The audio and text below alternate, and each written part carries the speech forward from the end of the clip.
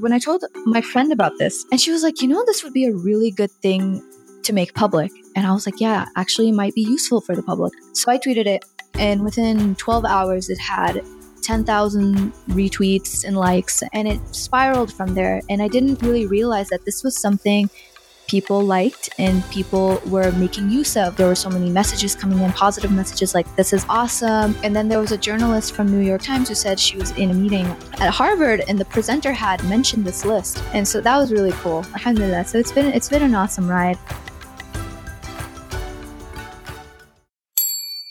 You can tell how confident someone is when they take a selfie with no filter. Welcome to the One Foot in the Sink podcast, ladies and gentlemen. My name is Anis and Foz is here. Assalamu alaikum, everyone. And she is a confident Muslim. It's Heraa Hashmi. Assalamu alaikum wa rahmatullahi wa barakatuh. Assalamu alaikum. Hello, my friends. Muslim lifestyle Podcast. What do you think the podcast is about? I think it's about Muslims because you put your foot in the sink when you do wudu. It's about a story called The Ghostbusters. So Foz, are you a filter kind of guy or no filter kind of guy? I don't like taking selfies, full stop. But I've seen your selfies. You always got filters on, haven't you?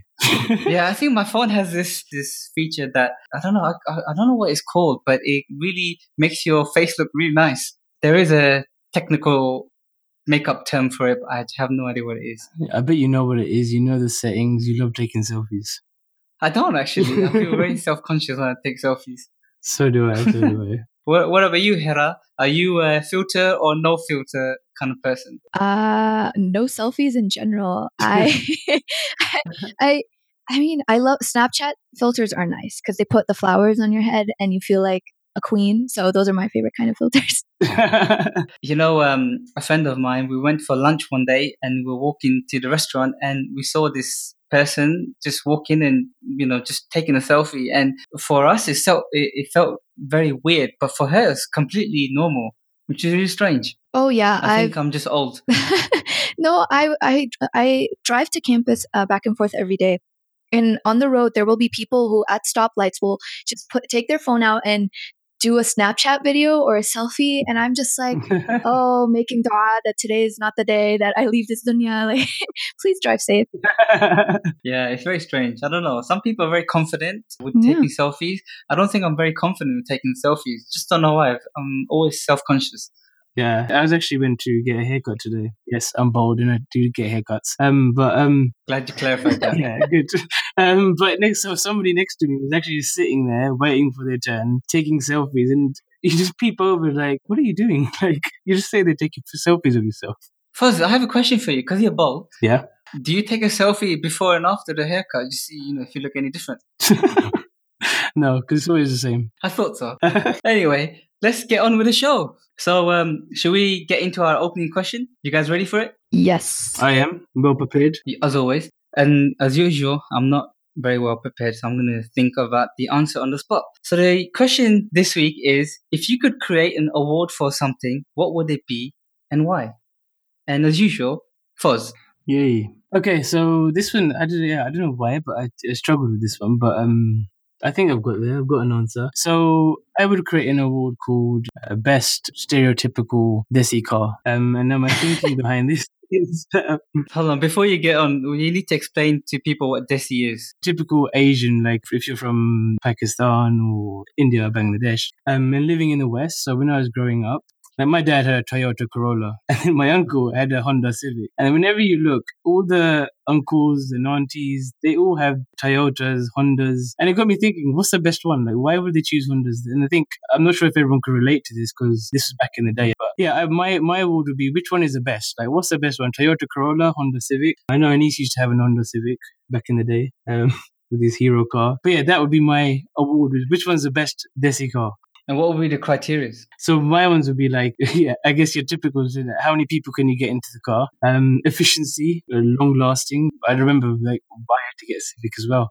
Because the parts are Japanese and they make them well and they last a long time. Did you have those gold tissue box in the back of the car?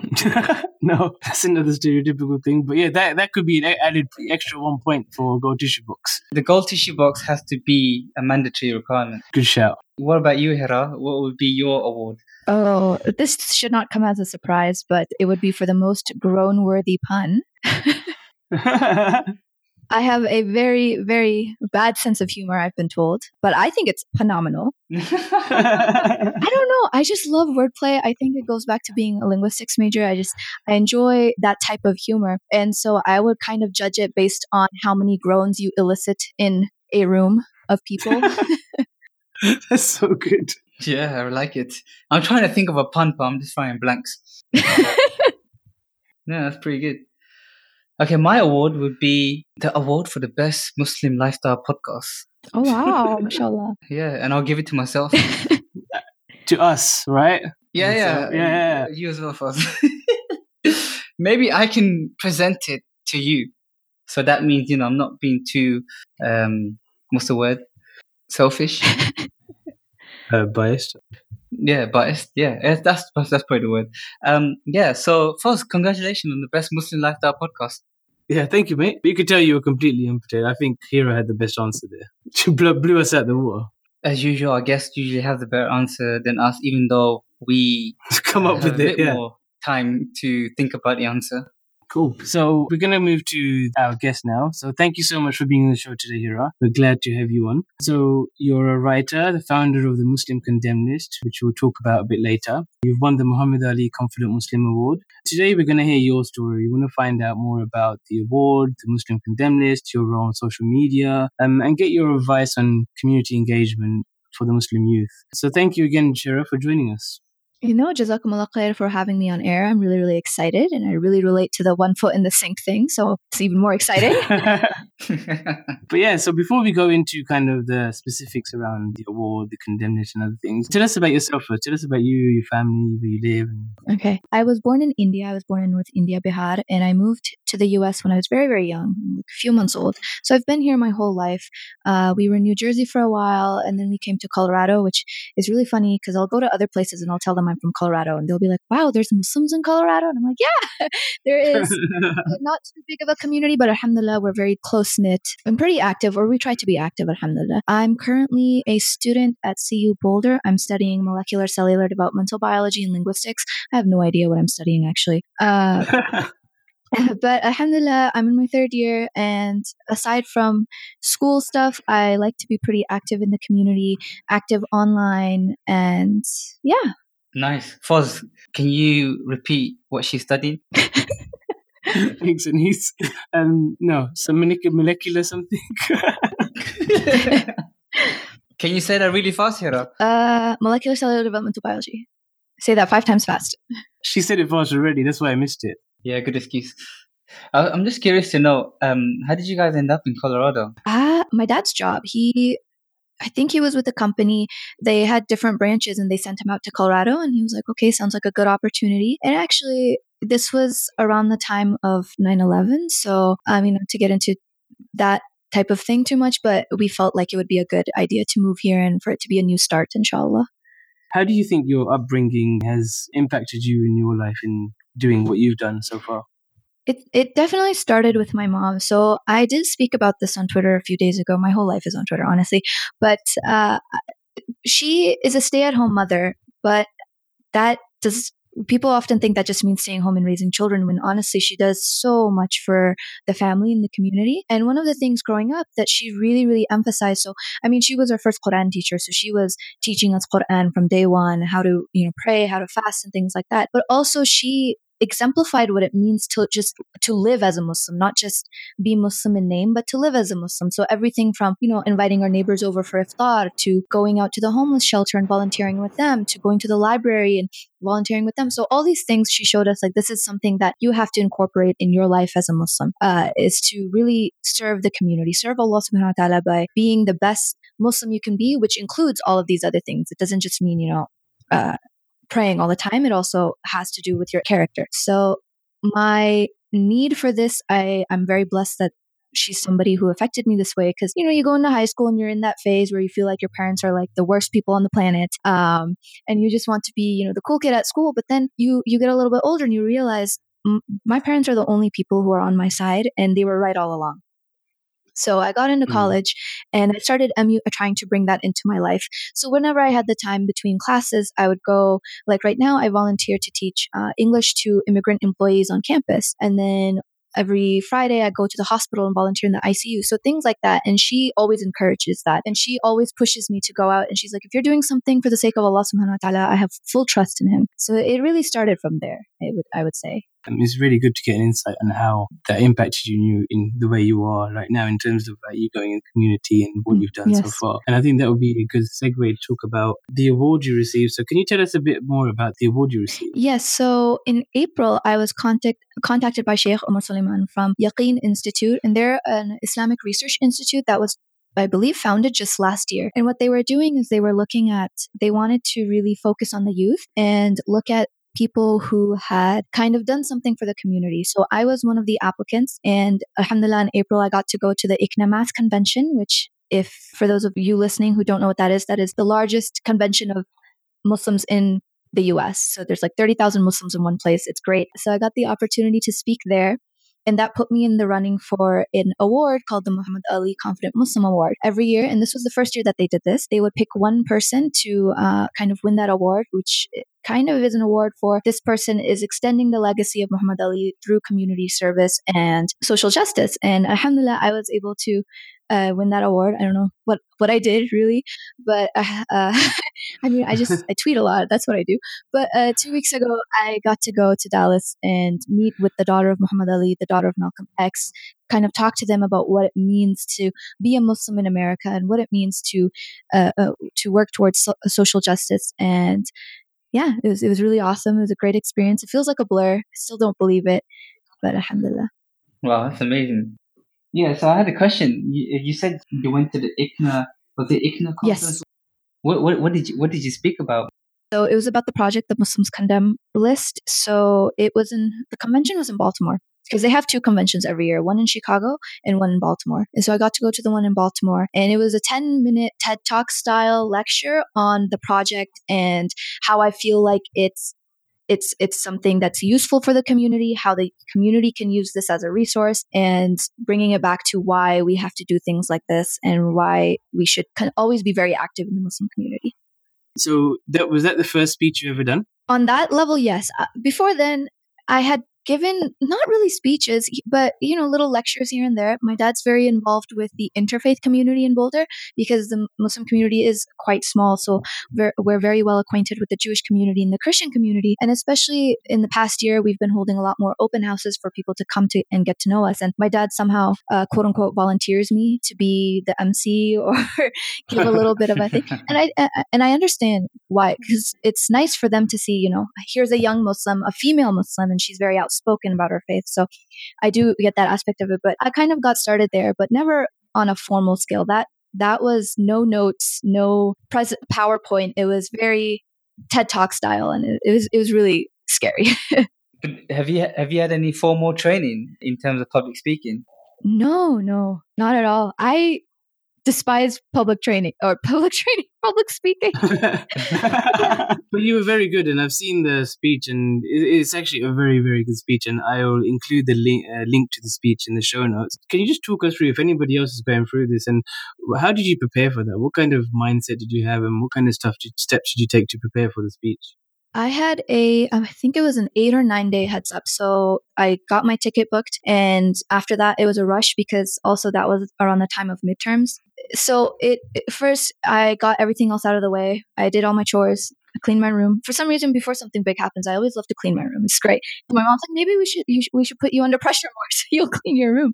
But so that was sort of the mindset. I did a lot of tahajjud. Well, not a lot, maybe twice, but that's a lot, I think, for me.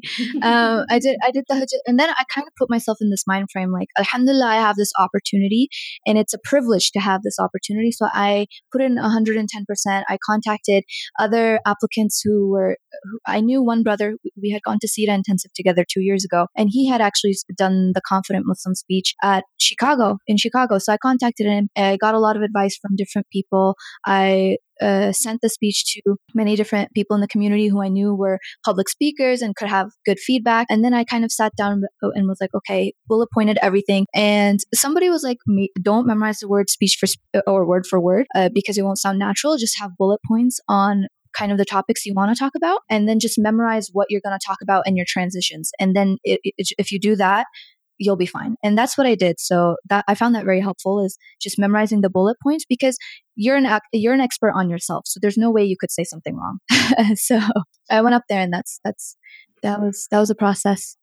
That's great advice. And the other thing I just wanted to touch on, and is we kind of brushed over it, but you got to sit down with the daughters of Muhammad Ali and Malcolm X, and these are amazing, inspirational people. Like, how was that dinner? Like, what? Like, I don't know how I would be feeling around that. And just, did you get to talk about them and their childhood, their bringing up? How was the dinner? It was beyond words. It was, so I flew in that morning, and I got to have lunch with them and some of the other organizers. So Sheikh Omar Suleiman, his wife, the daughters of Muhammad Ali and Malcolm X, and other organizers who had put the dinner together. So that was when I really got to speak with them one-on-one. And I say speak because I was just mostly sitting there staring slack-jawed at them. But they had such wonderful stories about growing up, and especially like the daughter of Muhammad Ali, her name is Rashida. She was talking about how every person she's met who talks about her father, they always have a story about him, because Muhammad Ali, he was such an impersonable man. He never made anyone feel, like he never made anyone feel like he was better than them. And everyone had a Muhammad Ali story, like, oh, I saw him at the mosque, or I ran into him at a gas station. And that was one thing. She was like, it started from the heart. You could see his sincerity, and just hearing stories of his life, that's what it really came down to. All that he accomplished. They did mention, later in the dinner, but at that lunch, they really talked about the home life and what he was like as a person, as a father. And that was amazing to hear. Trying to hear it from their perspective must be really insightful as well. Yes. Okay, and so moving on to the Condemn list. So tell us about that. What is the Condemn list, and how did you come about it? It started last year in October. This was October of 2016. I was in a history class, European history class, and we had a unit on religion, because religion is very intertwined with the history of Europe. And one of the things that came up was the Crusades. And there was a student sitting next to me, and we got into a little bit of an argument. And, you hear this all the time in media. Every time there's an attack that is committed by a Muslim, there tends to be this idea that Muslims aren't doing anything about it, or they're very quiet, or they're not condemning it. So our conversation revolved around that. And I tried to show him, first of all, it's not right to hold us to that standard. And second of all, we are doing this. But the student was somebody who was very strong in his opinion. So I got a little bit upset. Honestly, I got a little bit of a lot upset, actually. I went home and I didn't know what to do. I was like, it's so easy. These people who say this, and it's not just him. There's a lot of people who have a lot of influence. They have a huge following, and they believe this. They believe, where's the Muslim community? They're so silent. So I sat down with the idea of, maybe I'll just look up a few public statements by prominent scholars and send this to him. But as I started looking this up, I realized there was a lot more out there than I initially thought. I even was surprised myself. So I started kind of compiling this in a spreadsheet. I love data, and I love making data look nice. And so I just opened up Google spreadsheet and started inputting. And before I knew it, it was getting longer and longer. And within 3 weeks, it was over 700 pages. And how are you finding all these comments? A lot of Googling. Some people thought I was using a web bot or something. I'm sorry, I'm not a computer person. So please correct me if I'm using weird lingo. But just a lot of Googling, like Muslims condemn, Muslims dislike, Muslims speak up against, condemning terrorism, things like that. And one link led to another, and you find out, I was going, nobody on Google, almost nobody goes past page 1. I went to all the way page 10. And so that is deep research. Very deep, very deep. Just, you're on Wikipedia, and then one link takes you to another, and you're down a rabbit hole. So that's what happened. And when I told my friend about this, and she was like, this would be a really good thing to make public. And I was like, yeah, actually it might be useful for the public. And she's like, just tweet it. That's what anybody does when they want to make something public, is you tweet it.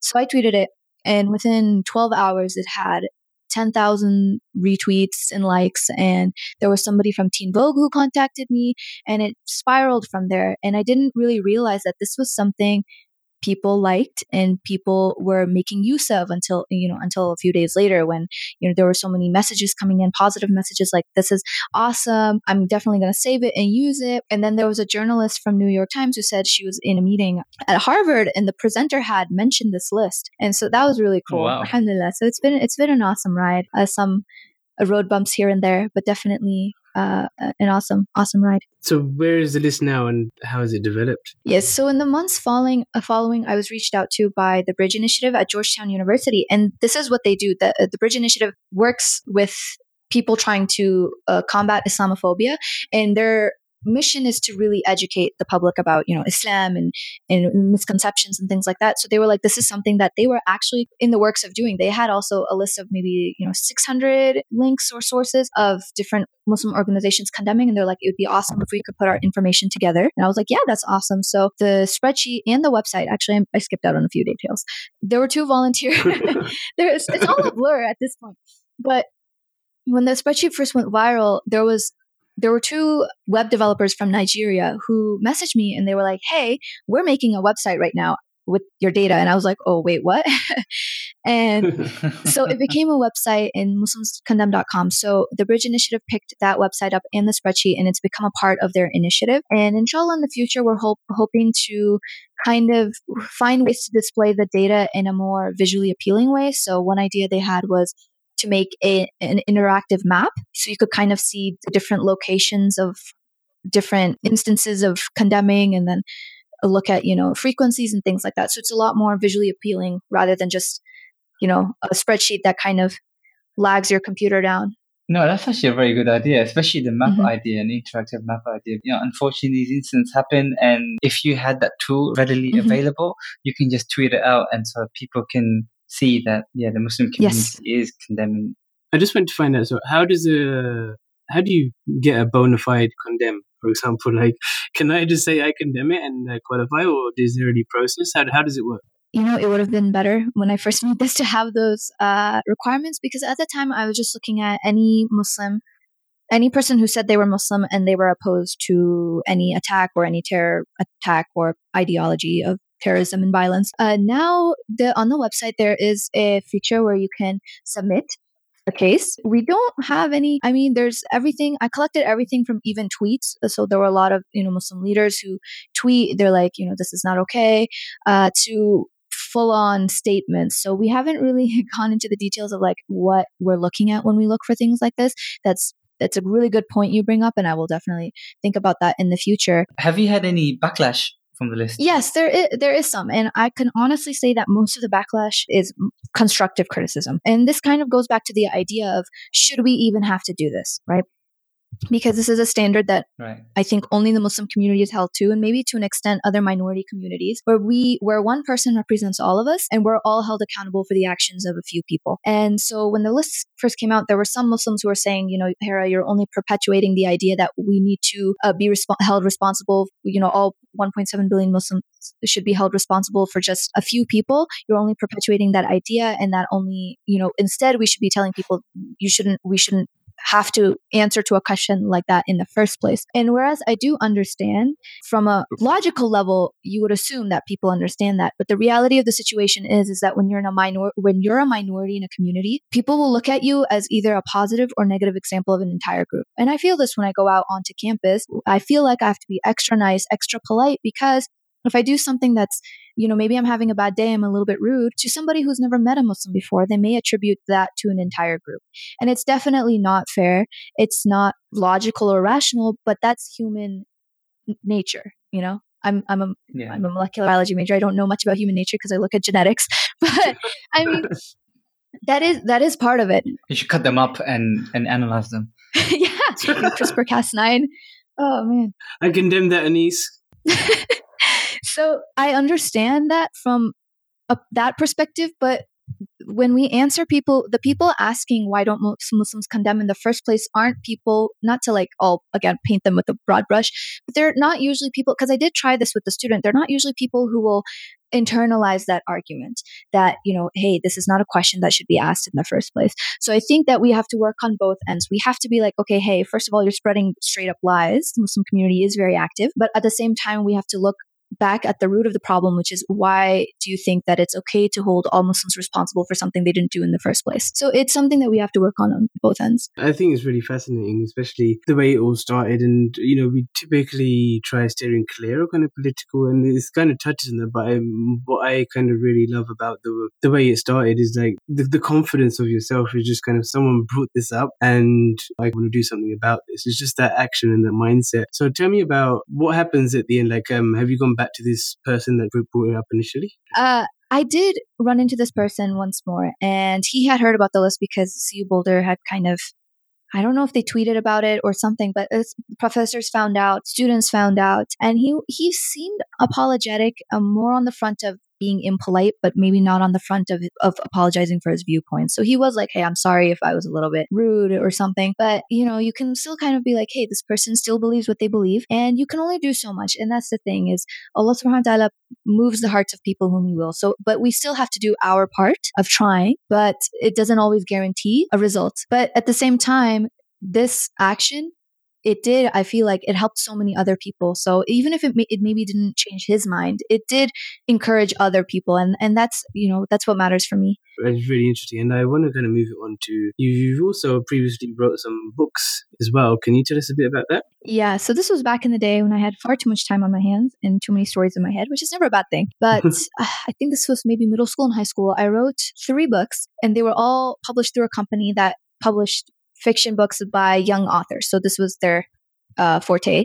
And it was something that I really enjoyed doing, because I feel like I'm not someone who's very eloquent, and I definitely do think writing helps me put words to thoughts that are jumbled, and it helps me make sense of a lot of things. I've always been someone who enjoys writing essays more than taking exams, which is really weird, but and so it kind of began as a process like that. And especially when you're in high school, middle school, high school, you feel disenfranchised. You feel like you don't fit in. And I'm like, well, everybody actually feels like that. Everybody feels like they don't fit in. But writing was sort of a catharsis for me. It helped me get my ideas out. So I started writing, and I wrote 3 books, and they're all fiction books. Now I look back and I'm like, I cringe. I'm like, oh my goodness, this kid. Because obviously when you're 13, it's not going to be great, Nobel or not. What's the writing prize? Pulitzer Prize worthy. But it was a good experience. And I really do, when I look back, I'm glad that I did it. And at the time, I wrote fiction books just for fun. And when I started getting older, I was like, I realized, especially having younger sisters, the type of media they consume on a daily basis. And I felt like it would be something good to have maybe young adult books where the main characters and the heroes happen to be Muslim. It didn't have to be anything that's very preachy or anything, but it kind of show young kids who are reading this, like, hey, being a Muslim does not prevent you from having these adventures and saving the world and solving mysteries and things like that. And so when I talked to my publisher about this, there was a little bit of attention regarding, is there an audience for this? Will this sell? Because in the end, for them, it's more, what's going to sell. And at that time, I was like, even though it's such a small audience, because when we look at Islamic books, usually they're either children's books or they're nonfiction books that kind of err on the side of academia. And there's not really a field of, Islamic fiction, especially Islamic sci-fi, which I think would be super cool.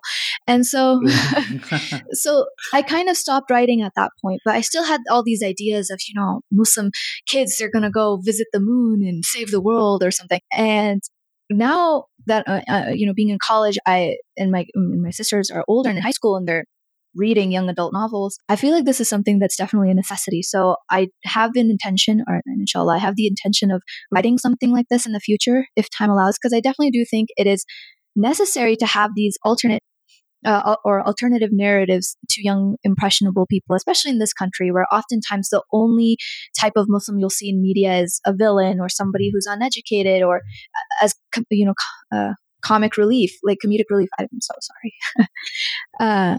So I do think there is an audience out there for it. And inshallah, I'm hoping to pen a few novels along those lines.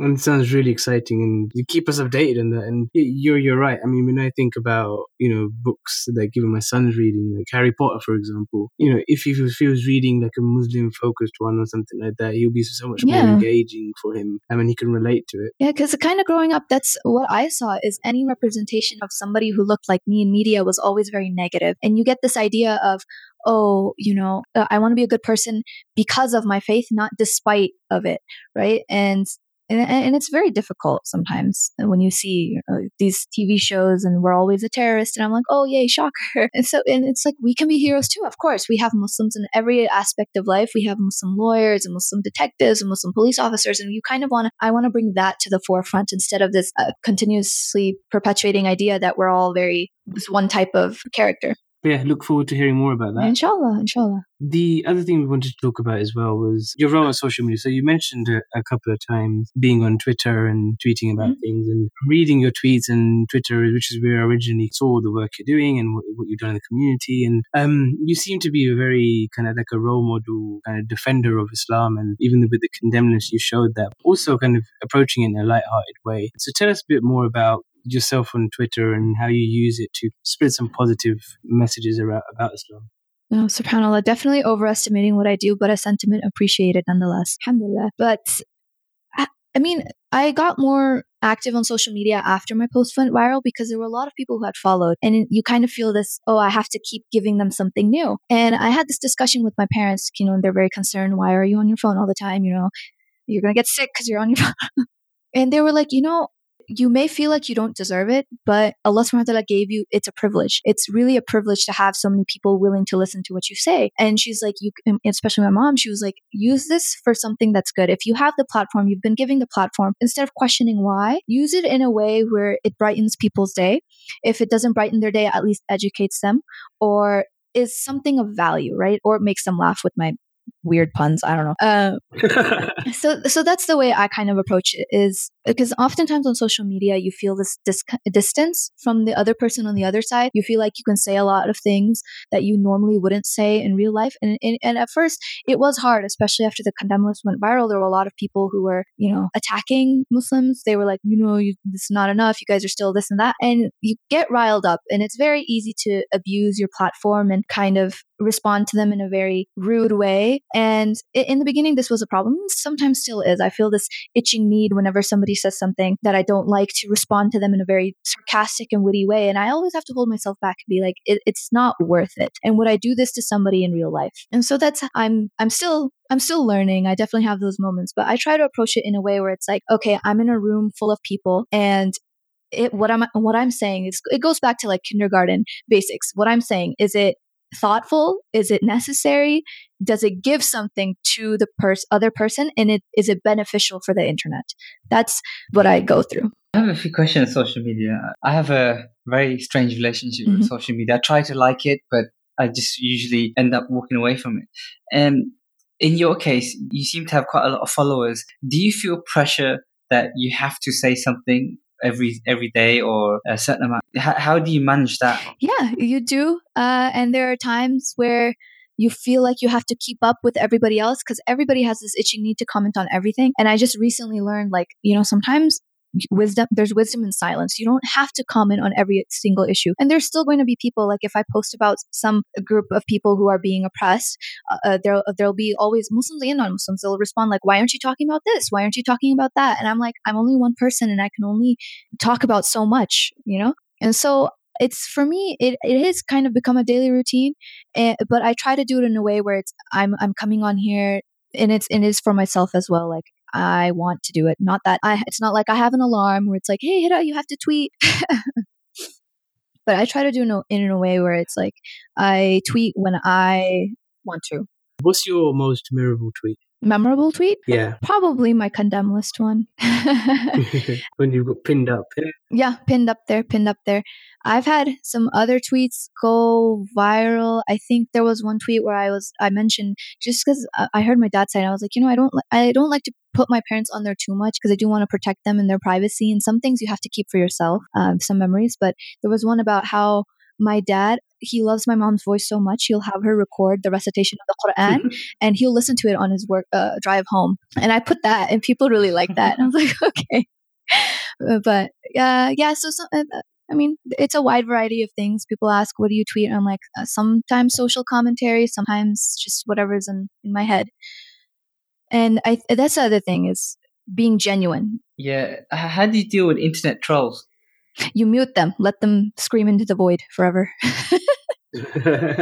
But doesn't it really rile you up sometimes? It does. Because you still read them at the end of the day, right? Yes.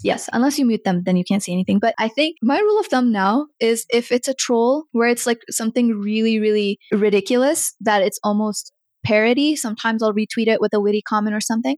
But if it's something very, very hateful, or if I know it's somebody, because you can tell by the way they write, if they're asking a question for the sake of sincerity, I get a lot of messages, people asking about hijab, people asking about Islam, people asking about this and that. And you can tell, it's just like in real life, when you can tell when someone's asking a question out of sincerity or a willingness to learn, even if they are a little bit, I'm a little bit scared of Islam, but I want to learn more. Those are the responses that I think do necessitate a response. But if it's a comment that's flat out hateful, or if they're just trolling, usually it's best to let them go. Good advice. Yeah, that's true. We need to work towards wrapping up. So one of the things we wanted to ask you for your advice was, because you take part in the community and you do a lot of community reach type of projects, what advice would you give to a young Muslim who wants to be a more active part in their community? Not necessarily a Muslim community, but just do something good.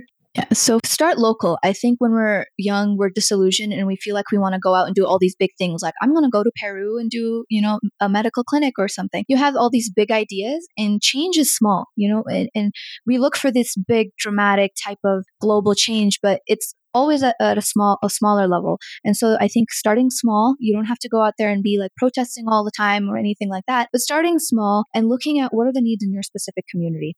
And taking advantage of your school. My school, I didn't realize until later, maybe I was junior or senior, that they actually had, a list of different places to go volunteer. And so I went to them and they're like, oh yeah, the hospital right across the street is looking for volunteers. So I went and signed up there. So starting small and using the resources around you, because you would think, oh, how can my school help me with that? But your school can actually do a lot of volunteer work and help you with that. And then especially in college, it gets a lot bigger. There are so many organizations specifically dedicated to volunteering if you're going into college. And even not, most cities have a library. Go to your local library, talk to them about what their needs are and how you can help. Go to your local homeless shelter, go to your local hospital. And these are kind of the big places that you can start off with. And aside from that, I mean, that's more of a practical tip, but just kind of realizing, it's not about waking up and changing the whole world. It's about just waking up and trying to make even one person's day better. Yeah, that's good advice. Yeah.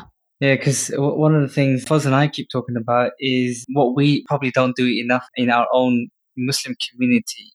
We just go to the mosque and pray and then we're out kind of thing. We don't do much in order to be actively engaged with the mosque and do outreach programs. And, I think as Muslim youth, it's an area where, I don't know, we always associate the mosque to be a place where the old people go, and they'll do their thing. And we just turn up and pray and then we're out of there. So, yeah, it's hopefully, inshallah, it is changing, especially with our generation, it is changing. But I guess we as a Muslim youth probably need to do a bit more. Yeah. Okay, so let's move on to our next section of the podcast, which is the quickfire round. So we're just going to ask you the question and just tell us the first thing that comes to your mind. Oh, that's stressful. Trust me, the questions are very easy. Okay. Not that they're meant to be hard. So, Heraa, for the first question, public speaking or Twitter rant? Twitter rant. Really? I dislike public speaking. It stresses me out. And when I get up there, I feel numb and I'm sweating. It's not a good place to be. But you come across very confident. Like even throughout this interview, you seem to be a very, very confident person, mashallah. And I would just think that you'd be more of a public speaker. Yeah, you want to know a secret? It's confident doesn't actually exist. Confidence is all in your head. If you pretend like you're confident, you become confident. That's all it is. Okay, so the next question is, Would you rather make a movie or write a book? Make a movie. Well, honestly, I've been on a superhero movie binge for the past few days, and now I'm just imagining, niqabis and hijabis kind of flying around and saving people. So probably a movie. You wouldn't enlist your best friend and get your younger siblings to be actors in your movie? Maybe from a young age? Yeah, for sure. Yeah, and you've not done it before? I'm sure you've maybe recorded a movie before. That's a secret. I can't tell you. So I spoke to your best friend. She said, that's how you found out. I was like, oh my God. Yeah. I can see you just... It was so embarrassing. Okay, so this was when we were like 10, and I got a video. Honestly, my YouTubing probably started back then if I knew how to upload, but we were like 10 or 11, and we had this great. So it started because my dad owned this car that looked like a police car in the area. So we're like, hey, let's make a short movie about I don't even remember. It was like 2 girls going missing, and so my sister. Oh my God, that was so embarrassing. And we recorded it, and at one point, I think my sister fell down the stairs or something. Oh man! Oh, wow. Oh, that was. I need to see this. You need to upload this.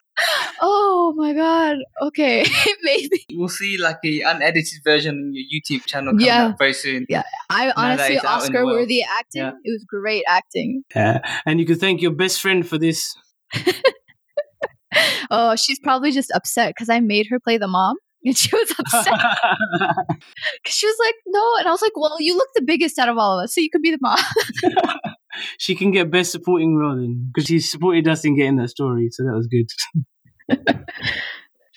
So let's move on to the next questions. What's your favorite book?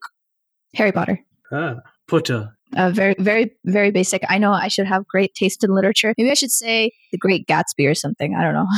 Sound very intellectual. All right. Okay. The final question is chicken biryani or lamb biryani? Lamb biryani. Nice. I love red meat. Yeah, same here. Definitely. Yeah.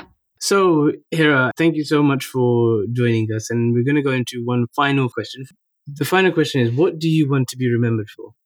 Oh, man. Okay, that's a really deep philosophical question. I'm going to go with the super Muslim answer and be like, it doesn't matter what the people remember me as long as Allah subhanahu wa ta'ala and the angels do remember me.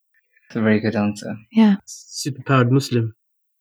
So, super Muslim level 9,000. Need some Jannah points over here. Yeah. So, Heraa, what's next for you? What's next? I need to finish my degrees and probably get a job and just continue doing what I enjoy alongside supporting my family, inshallah. So probably going to write some books, inshallah. Muslim Star Wars. Muslim Star, yes.